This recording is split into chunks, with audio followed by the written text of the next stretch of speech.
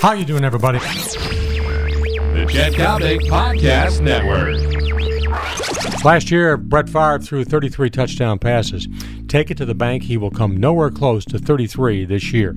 How you doing, everybody? I'm Chet Coppock. Welcome to Coppock on Sports, brought to you by Chicago's #1 suburban taxi service. That is, of course, John Coyne and American Taxi. Brad Childress and the Vikes right now have got problems at the wideout position. Sidney Rice down with an injured hip. Surgery required. He'll miss at least half the year. Percy Harvin bothered by perpetual migraine headaches. Right now, the Vikes' #1 go-to guy, Bernard Berrien, the former Chicago Bear, who is no threat to wind up in Canton in the Pro Football Hall of Fame. Now, the Vikes have been playing the trading card, but Brett Favre last year had arguably the best core of wide receivers in the National Football Conference. That's not going to be the case this year. For openers, it means this. Adrian Peterson, brilliant running back. Do you recall all the fumbles in 2009?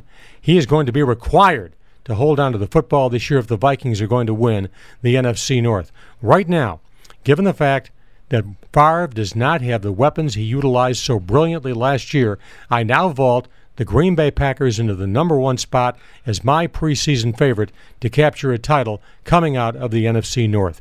As for the Chicago Bears, with that offensive line, wait until 2011. At best, the Bears are 8-8, maybe 9-7 if they can stay healthy. However, with that offensive line, if I'm Jay Cutler and his family, I get an early loan and make sure I buy a body cast.